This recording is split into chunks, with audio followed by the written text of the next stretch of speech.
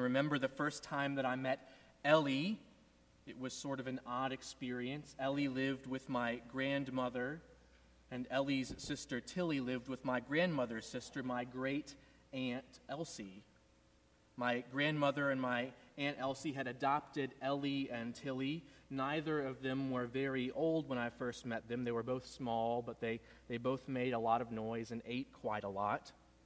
When my brother and I lived about 5 minutes from my grandmother's house. When my brother and I would go to her house to visit, we would often play with Ellie, and then when we were at Elsie's house, we would play with Tilly outside running around with them.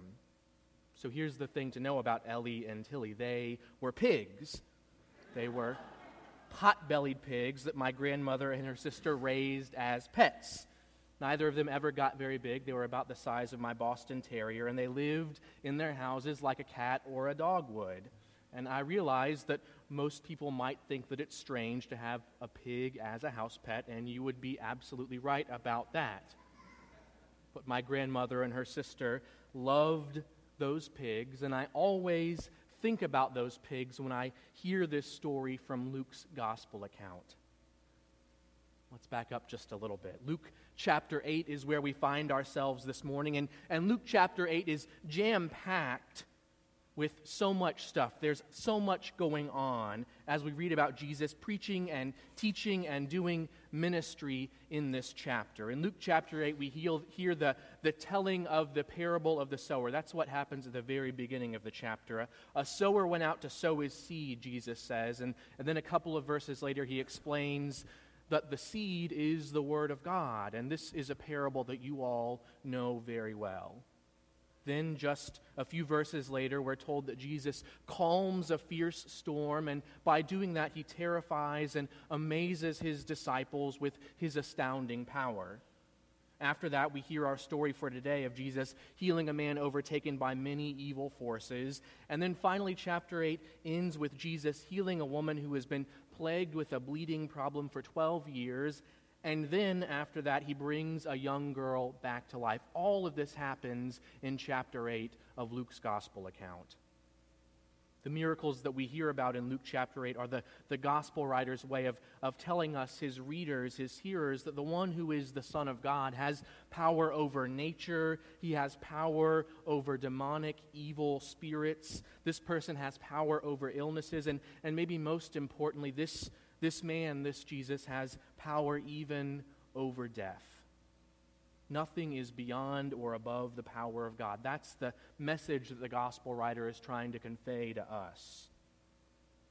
So back to the pigs. We're told that Jesus and his disciples arrive in the land of the Gerasene people, and as they step out of their boat, the first person to greet them is not a well-wisher, it's not a follower, not someone who seeks guidance or counsel, but a man who is possessed by demons.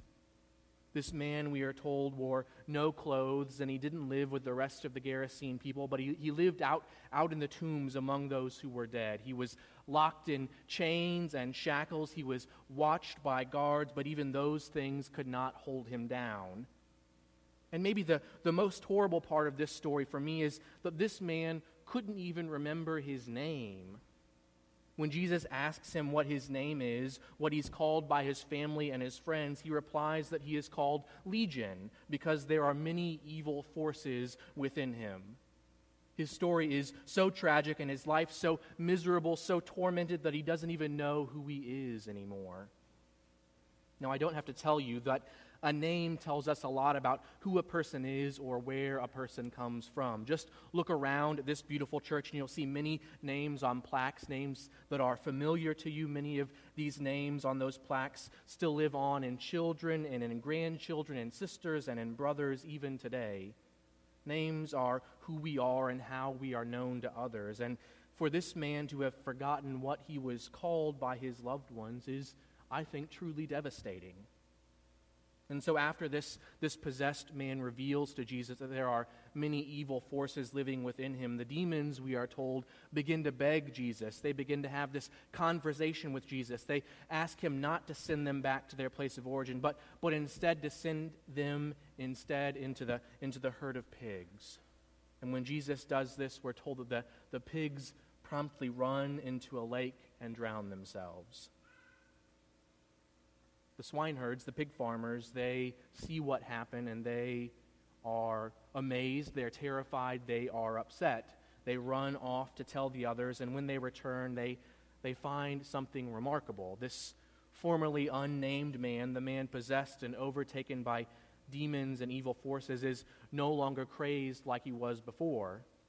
The man, we are told, has been changed. He's been transformed. He's been made new, and he's sitting clothed at the feet of Jesus. And as the text says, he's in his right mind. The man has been released. He's been set free.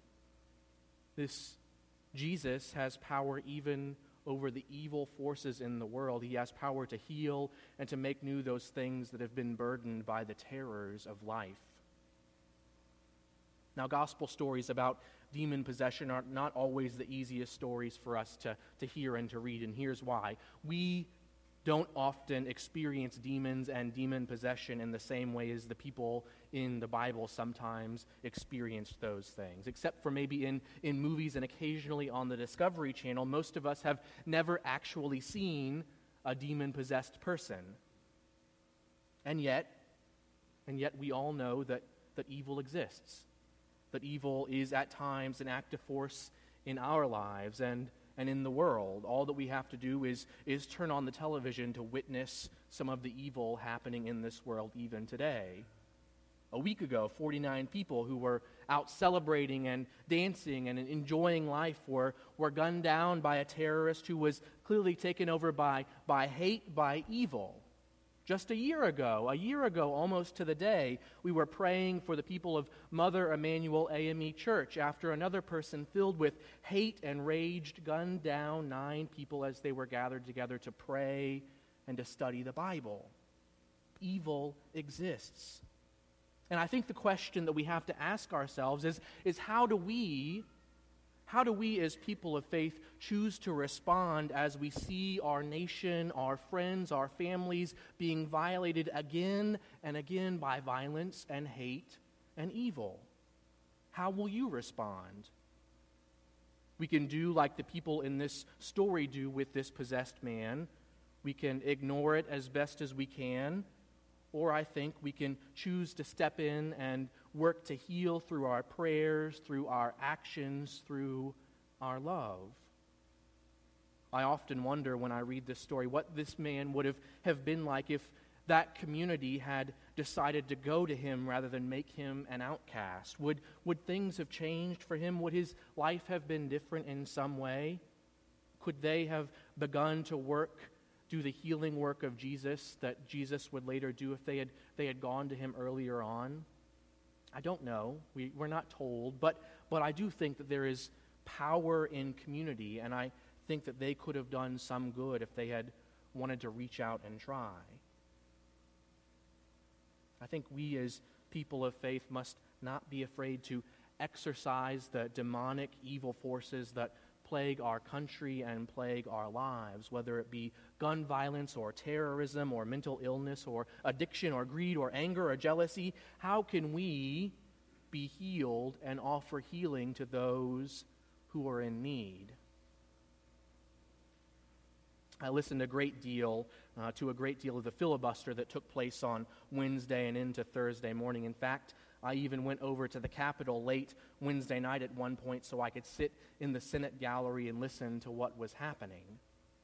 Some of the members of the Senate, as you know, led by Chris Murphy of Connecticut, decided that after the shootings in Orlando, they couldn't just let Congress get away with having only a few moments of silence and then moving on from the tragedy.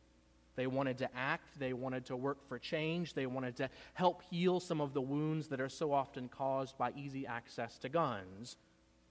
Senator Cory Booker at one point during the filibuster said this: "We allow our inability to do everything to undermine our determination to do something." We allow our inability to do everything to undermine our determination to do something.